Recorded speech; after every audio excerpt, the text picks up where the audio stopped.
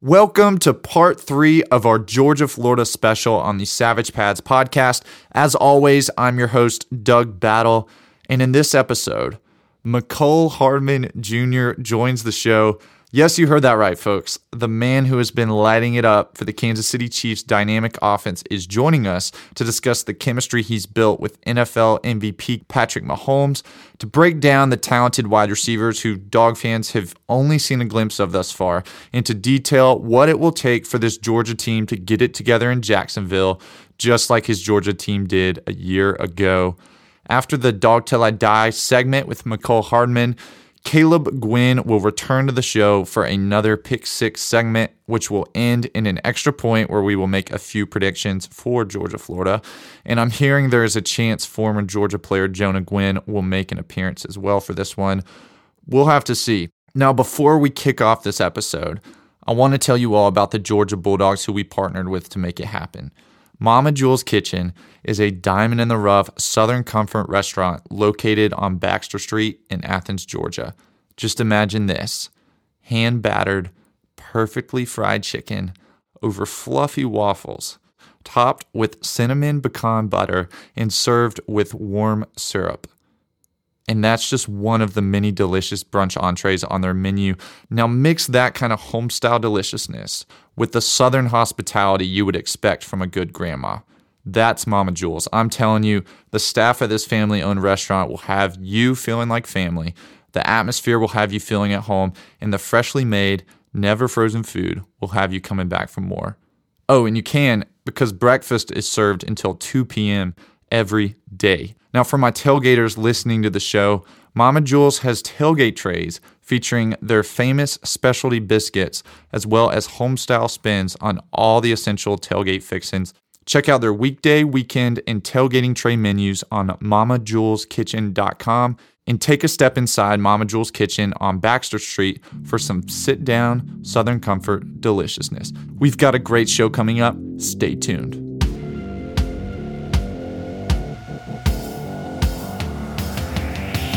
Practice every day. Man, oh man.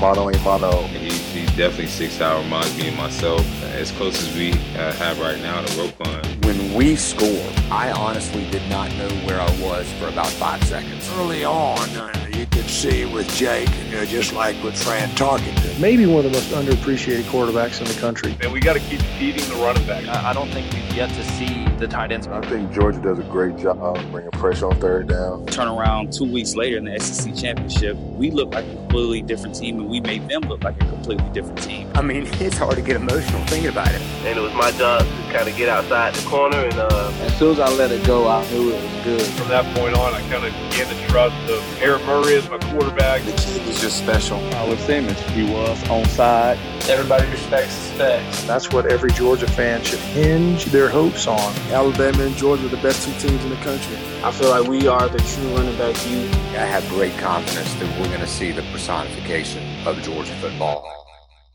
Welcome to the Savage Pads podcast. Former UGA wide receiver and current Kansas City Chief Mecole Hardman is on the line. Mecole, what's up? How you doing, man? I'm good. How you doing? I'm doing well. I appreciate you joining us. Mm-hmm. And I want to begin by congratulating you on a great start to what we hope will be a long and illustrious NFL career. Mm-hmm. But before we get into your NFL career, I've got to ask, what was it like returning to Athens last weekend for the Georgia-Kentucky game? Oh, man, it was fun, actually. Just good to get back, man, get to the game. I know the weather was, bad, but that was good seeing the teammates, man, seeing Coach Marty again, seeing, the staff and stuff like that.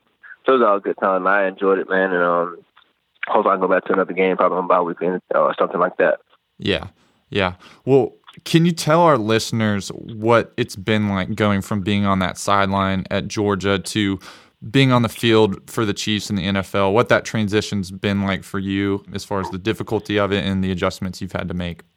I mean, definitely, come from college to NFL, the changes in itself, I think everything's faster, it's more detailed, but like I tell people, I think Georgia prepared me for this level, and they did a good job. I think Coach Smart and his staff did a great job of preparing all of us for this next level. And preparing us for what we're going to face at this level. But I mean, it's definitely fun. I'm having fun out here with the Chiefs, man. It's a great organization. I love it. I love everybody here, and we're just just taking it day by day, having fun with it, and just winning games. Yeah. And what specifically at Georgia do you feel best prepared you for the grind of the NFL and the success you've had with the Chiefs?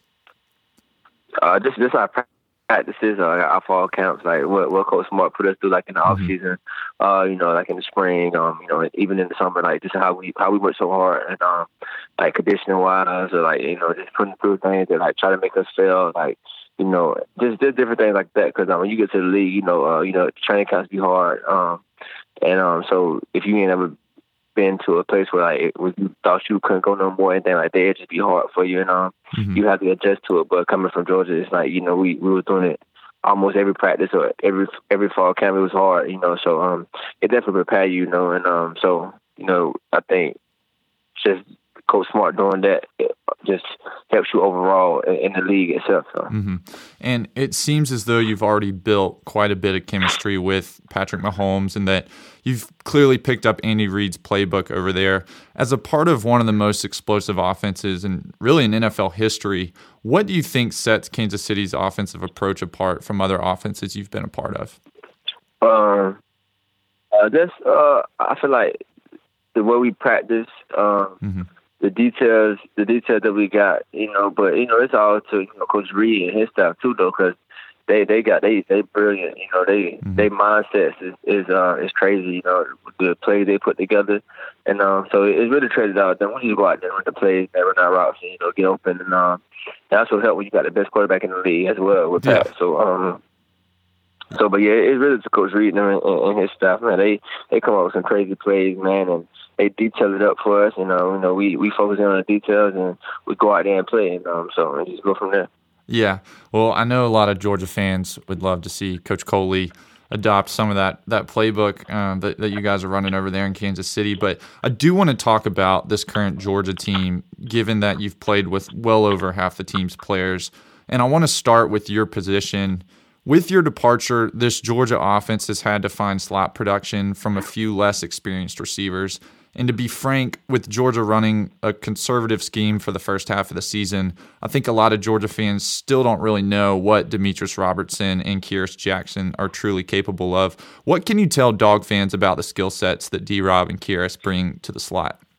I think they're two different kind of skill sets. I think Kyrus is I think he's more powerful. He's a strong receiver. I think he can go in and block well. He can get open. He can fight through contact. I think he's more of that kind of receiver. And also he got the kind of like the whole package kind of. You know what I'm saying? He can run well. I think he got good hands, and but I think he still got a lot of work to do too as well. A lot of improvement because this really his first year really being in like that. And I ain't really watched that many of the games, so I don't know how much PT he really getting. But I think he still can learn. I think D-Rob is really his first year playing as well. Coming in, and I think he's more the speed guy that he really can take the top over the defense. And I think he got good routes, and he also got good hands too. But I think with D-Rob, he just got to play man and don't think about messing up, and just go out there and play. So. It's probably about the difference between them two, though. Yeah. And as someone who played under James Coley when he held the title of wide receiver coach, how do you expect him to approach the Florida game as well as the remaining opponents on Georgia's 2019 schedule after quite a bit of criticism for a very conservative approach in the first half of the season? You guys just look at the situation he's in. His first year, he's trying to pick up an offense that's really not the same offense as it was a year, 2 years ago, you know what I'm saying? So he got to figure out what he got, he got to figure out what people can do with the ball in their hands. He got to figure that out, you know what I'm saying? Because the receiver core is young. I know you got Tyler Simmons, this senior that's out there. Lawrence Casey, who never played in our offense before, came over, you know what I'm saying? And you got George Cousins, who's a freshman. He's just there, dominant there. Like he just got there, you know what I'm saying? So like Demetrius, he never played on the field. you know what I'm saying, Kiaris, he didn't play while I was there, so you got to think about the youngness really in the room, or like the inexperience in the room. So none of them guys really are experienced with the offense itself and what Coach Cole is looking for, or, you know, or what he's trying to get out of the receiver. So I think a lot of people got to understand, like, them guys are still young. They still got to learn, because when we first got an offense, we had to learn as well, you know what I'm saying? So, you know, it's just all about a learning curve. So he might can't run plays that he could run when me and Riley and Terry was there, because we knew what to go on. You know, it's kind of different. So he really came into a hard position. But I mean, as far as conservative wise, I think he's doing a good job with what he's doing. I think he calling the plays, the right kind of plays. Is more about, you know, some players got to make a play. You got to get open, you know. And it's starting to take as well. Jake got to take control of the offense. He's been there 3 years now. He's 3-year starter, so he got to take control of the offense, and he got to demand the best from them guys, you know. And so because he working with a younger group, he's not working with a veteran group that don't need to be told, you know, to work hard, or it's 4th down or it's 3rd and 10. We gotta get the sticks. There's no ifs, ands, or buts about it, you know. So he got to learn that he got to just demand more from the guy, because he know he got the backfield. You know, the backfield always been great. You know, he got Swift and Bond, you know, and Zeus, Cook. They running the ball well. So, you know, he just got to demand more from them guys. You know, I demand more from them guys as well. You know, so but hopefully, you know, them guys will step up in the secondary half of the season. So it'll be a big test, you know, and but hopefully they can get over their hump. Yeah, and I think we're quick to forget that you guys did have a very experienced group of receivers. So I do understand that we're dealing with different players here, and also on the other side of the ball. But I do want to ask you, going into that Florida game last year, where did you guys feel like you had the greatest advantage as an offense, and where did you feel like you could expose them as a defense? When we came in, we knew we could run the ball. You know, I think every game we go in, we think we can run the ball on any team we play. So last year we went to that game, we were just going to establish the run, and you know, first I think we're going to like pass, get some quick passes off to open up the run a little bit, and just let Swift and Holyfield work. You know, and I think they both had pretty good games. J.J. Hardman, he had a good game, you know, as well. When they started corner, got hurt. I think C.J. Henderson got hurt or something like that, and the other corner came in. We decided we're going to attack him a little bit on their right side, on our left side. You know, that's when JJ had a big 2 touchdowns. Right. And then, you know, we got the ball rolling, and then we just went from there. So we kind of had a pretty good grasp on the game from the beginning. So. And last question for you, Mecole. Having been on the team that beat Florida last year, with your backs against the wall following that LSU loss last year, what do you think it'll take for this Georgia team to bounce back from recent performances and play their best ball of the year against a hungry Florida Gators team, as well as against the rest of their schedule this season? I mean, I hope it's a wake-up call, you know, especially after losing to South Carolina, you know. I hope they can wake up. You know, the Kentucky game was a wet game, man. It's really a horrible condition to play in, and which, you know, that it's kind of hard for any team to throw the ball, anything like that. So, as you can see, Kentucky was struggling as well. So, but I think it was a wake-up call South Carolina game. I think they know what's ahead of them. I think Coach Smart definitely going to prepare them for this Florida game. Definitely on this bye week. Definitely going to be some physical practice, tough practices, long practices, and so I think they're going to be ready. I think they're going to be prepared, and but they know that they want to get to the national championship. They got to win out. So hopefully that's in their head. No mistakes, you know, and we gotta play our best ball to get what they want to get to, you know, because any other loss or anything like that, that's just gonna kill their dream, even for the SEC championship, you know. So but they gotta bat down, man, and get right and just know what's at stake. Yeah, absolutely. Well, we certainly hope to see them show up prepared and show up ready to dominate the rest of the season, because that is what it's going to take for them. But on Sunday, we'll be watching along with the rest of Dog Nation as you and the Chiefs take on Green Bay. So we really appreciate you taking a moment out of your week to speak with us ahead of that, and we wish you the best the rest of the season, Mecole. Yes, I appreciate it. I'll be a dog till I die. All right, Caleb Gwynn is back. Caleb, what's up, man? It's Georgia Florida week, man. Yes, it is. Big time. It's like the whole season comes down to this every year, and it kind of feels all or nothing. Like if we don't win this game, it was kind of all a wash. But if we do win this game, everything's in front of us. So it's a big one, and we got to rest up this week and be on our A game as far as yelling at our TVs on Saturday, because integral part of Georgia's success. It's weird. It's weird how at the beginning of the year, I had such a confidence in what Georgia is or was going to be, and such a lack of confidence in what Florida could be or would be. And it's weird how it doesn't matter really where you start out in the beginning of the season, where you're ranked. It always seems like Georgia and Florida, they level out to be at the same. So Absolutely. It's just weird to think about that. Absolutely. Yeah, I am kind of hopeful that Florida has peaked early and that Georgia is a little behind them and that they're going to peak at the right time. Because if we can peak from here through the rest of the season, we're in business. Because Florida started off terrible, and people forget that.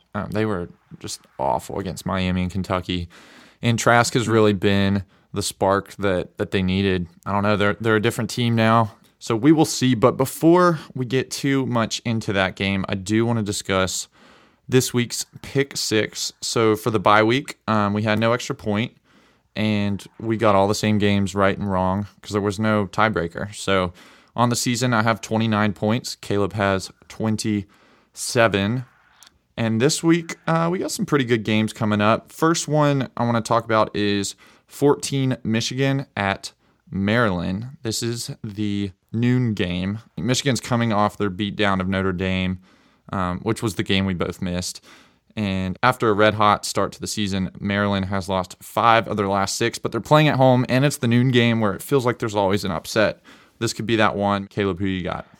Well, I mean, I was pretty impressed watching Michigan last weekend, at least with just how they handled Notre Dame. I still got to go with Michigan. I think Maryland is a fun team to watch. I love my guy, McFarland. He was Anthony McFarland, baby. He is fast as lightning. He's a fun guy to watch. And I just remember him kind of being a huge dog fan and kind of wanting to come to Georgia and then going to Maryland. So I always like watching him. But anyway, I think Michigan's a better team. Yeah, I really wanted him, and we didn't get him. But I've picked against Michigan every week, and I feel like now that I picked them, they're gonna go blow this game. But I'm going with Michigan also. So much more talented. But playing on the road at noon, I would say I'll keep my eye on that one. Number 22, Kansas State, coming off a big upset over Oklahoma. Don't know if you saw that one, Caleb, but it was a crazy game. And they're playing at Kansas. Kansas does not have a great record, but they've been competitive at times against teams like Texas. And Les Miles is still looking for that first signature victory. Could this be it, Caleb? I don't have a large confidence in that, but I'm going to go ahead and pick it. I'm going to pick Kansas. Okay. Kansas State coming off that huge upset, and I did watch that. Doug, that was a fun one to watch. Yeah. But I think Kansas has it in them. I mean, when they play, competition, they rise up to it. It looks like, and I think Les Miles is a pretty good coach, and I think he can put together a pretty good game plan. So I like their chances on this one. Yeah. I'm going with Kansas State. I could see them falling after that big upset. Honestly, a game they really had no business winning, but it was really fun to watch them do it. And I mean, it looked like a ton of fun for the students and the players and just the whole university. I'm going with Kansas State. I think they win a close one here. Next game, number 9, Utah at Washington. Utah's one loss came to USC a month ago. They're coming off a 35-point shutout of Cal. They've pretty much dominated every opponent since that loss. Washington beat that same USC team that beat Utah, but they've lost games to opponents like Cal, Stanford, and most recently Oregon in a game that they easily could have won. These Pac-12 games are tough, and for me, they're the hardest ones to pick because all the Pac-12 teams seem to knock each other out of the playoff throughout the season. Number 9, Utah at Washington, Jacob Eason University. Caleb, what's your pick on this one? I really want to pick Washington, but I'm going to stick with Utah. I want to pick my guy, Eason, but it just they lack the consistency that I need from him. So I'm going to go with Utah, but I hope Washington wins. Yeah. Oh, man. I think I'm going to do it. I think this is going to be Eason's big win where he lights it up and wins a big game for Washington that officially knocks Utah out of things. Because like all those other Pac-12 teams have knocked each other out, and Utah is kind of the last one. So I could see this being the last straw. I do agree. Washington has been very inconsistent when I've watched them. But they're playing at home. I'm going with Washington. Go with my guy, Jacob Eason. Next game, Jacob Eason, doppelganger, Justin Herbert for Oregon will play at USC. So number 7, Oregon at USC. Oregon's one loss was the season opener to Auburn, a game that they honestly should have won and would very much be in the playoff hunt if they had won it. USC has been Jekyll and Hyde. You know, they've won games like Stanford and Utah, and they've had tight battles with teams like Notre Dame and BYU, and then a double-digit loss to Washington. So kind of the classic Pac-12 inconsistency. This one's tough. Caleb, what you got? It is tough. I think Oregon is the better version of Washington, what Washington could be if they were more consistent. I think Oregon is a lot more sound of a team. Their defense is pretty fun to watch, to fly all around the field. I think they pull this one out. Okay. Yeah. Okay. Yeah, I'm going with Oregon. Jacob Eason clone going to do to USC what Jacob Eason's going to do to Utah. And next game, this would be an upset alert game in my opinion. Ole Miss at number 11, Auburn. Auburn's defense looked good against LSU last week, and Ole Miss has lost back-to-back close games to Mizzou and Texas A&M. Now, Ole Miss, they're just one of those tricky teams in the SEC West where it feels like every other year they'll upset a team or play a team closer than they should, and they're not as bad as they were last year. So this one's tough. I'm going with Auburn. I think their defense is too good. And this season, they've really beat up on the lesser opponents and then had a hard time against strong defenses. And so I don't see Ole Miss as a team that's going to beat them. But crazier things have happened in the SEC West. Caleb, what's your pick on this one? Yeah, I'm right there with you. I think this is maybe not an upset alert, but just one you want to keep your eye on, like you were saying. But I still got to go with Auburn. I can't pick against them. I was pretty impressed with how they played LSU in Death Valley. I think they got it in them to win big games. Hopefully not against us. Yeah, that's what I was about to say. I think we got to be on our A game for that game for sure. But I feel like Auburn will win this one. I feel like with the way Georgia and Auburn are playing, both really strong on defense and struggling on offense, if things stay the way they've been, that game's going to be like a 13-6 like slugfest. Yeah. Hopefully we'll turn things around by then, and it'll be more like a 35-6 dogs. Right now, that one's looking like it'll be a close one. Number 15, SMU at 24, Memphis. We don't have to talk about this one too much because most people haven't watched these teams, but SMU is undefeated.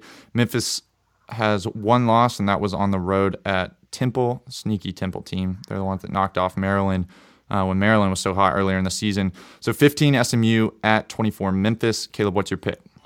I'm going to go with Memphis. Okay. I don't have a sound reason other than it's going to be at home. Okay. I am picking SMU because they're undefeated, and I don't know, George Bush. So extra point, number 8, Georgia versus number 6, Florida, of course. The world's largest outdoor cocktail party, which I believe I will not be attending this year. I feel like I do this sometimes, and then I end up going to the game like last minute, but I don't think I'm going. Not official yet. I will be cheering just as hard from wherever I watch the game. Caleb, you want to do our numbers at the same time here, just so the world knows let's we're do not it. Copying each other? Okay. So it's going to be 3, 2, 1. There's no way that we get the same answer on this one. I feel like we just can't do it. So okay. I guess we'll see. All right, I'll say 3, 2, 1, and then we'll say the numbers, okay? Okay. All right. 3, 2, 1, 24 to 20. 31-24. I don't know why it's always delayed for you, but we didn't say the same thing that time. What'd you say? Oh, really? You said 31 to 24. I'm assuming that's dogs. Yeah. Dogs on top. Yes. Yeah, mine, man. Part of me is like Florida's going to win this game. It's going to be like 24-13. That's like my alternate pick. Yeah. And I really wrestled on this one. I've just seen so many times, last year included, when Georgia goes into this game backs against the wall, and they really turned things on. 2012 is a great example. 2011 is a great example. And last year, as I mentioned before, I'm cautiously optimistic that we're going to see that. I don't think it's going to be an offensive shootout. I don't think we're going to see a change in overall philosophy based on the way Kirby has handled things in the past. But I think there's going to be enough minor improvements because these coaches know this game is very important, not only for the season, which many marked as our year going into the season, but they know the importance of the game for recruiting and for the handle that we've had on the SEC East. The possibility of losing that to Florida is scary, but it also makes me think that we're going to be very, very focused, very, very well prepared, and finally play, a more complete football game than what we've seen in previous weeks. Our defense has been good, and so I really think it's the offensive side of the ball that, they've had 2 weeks to watch film and watch other teams even. And Kirby actually mentioned that in his press conference that, they take a look at what other teams are doing. And I think it's perfect timing to have a bye week right before this one, and I think we're going to see enough improvement for Georgia to put themselves in a position to win the East again.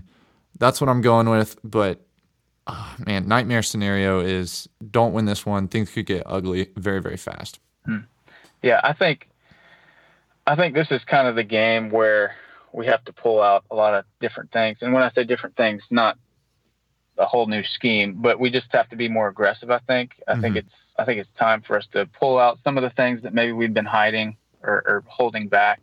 I think Kyle Trask is a good game manager. Yes. And I think Kirby knows how to line up defenses for the game managers that don't necessarily make the big plays, putting pressure on them. I think our defense is going to win this one by holding them in the fourth quarter. The big question for me is what our offense can do. I think that'll be telling of what we really are offensively this year against this defense. So I'm excited. I think we can do it. Yeah. Last year, every week we did bold predictions for games like this. And something that I just feel coming is I think our defense is going to make – what's up, Jonah? Sorry, it might get a little rowdy out here. And former Georgia football player Jonah Gwynn joins the show. Joe, what are your thoughts on this game coming up? It's Georgia-Florida week. Georgia-Florida week.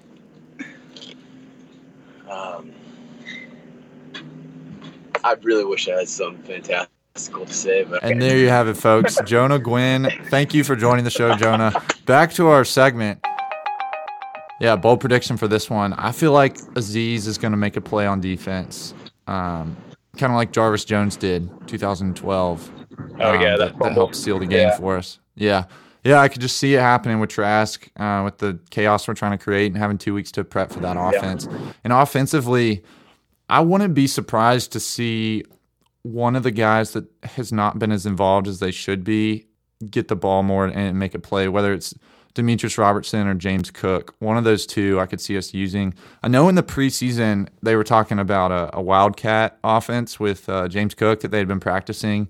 We have not seen any of that, I don't think, except maybe that first game. I don't know. But coming out of the bye week and with them having to make some adjustments given the situation that they're in, wouldn't be surprised at all to see any of that. Yeah, I expect to see some change-ups like that. I think James Cook will have a big role in this game. I think we've been holding him back a little bit this whole year for something possibly like this. Yeah, I hope. So yeah, but I hope there's some reason to it. Yeah, that's why I'm saying it. So maybe I'll accidentally predict it. But yeah. But yeah, I think big defensive plays in the backfield, getting pressure on Trask is the key. Yeah, but if we go out there and we run it up the middle every play, I've watched Florida's defense and I did not feel great about that. Nor do I against Auburn. With Derek Brown. So we'll see. Hopefully, hopefully there's prepared as you would expect for a team with the coaches and the kind of salaries they're getting. But we will see on Saturday. Caleb, as always, appreciate you joining the show with your expert analysis. Tell Jonah we also appreciate his contributions. Hey, go Dogs, man. And I'll talk to you after we get the win on Saturday. All right. Sounds good. See you, Caleb. See you. And that wraps up part 3 of Georgia-Florida week. If you haven't had a chance to listen to parts 1 and 2, Patriots tight end Benjamin Watson and former Miami Dolphins tight end Arthur Lynch joined the show. 2 of my favorites. Give them a listen. For those of you listening on your way to Florida or St. Simons, please drive safely and please be loud in Jacksonville for us. I'm not going to be there for the first time in like 5 years, so be loud for me. Stay tuned for our 4th and final Georgia-Florida episode coming later this week. Got another great interview that we're very excited about. So stay tuned. Go Dogs.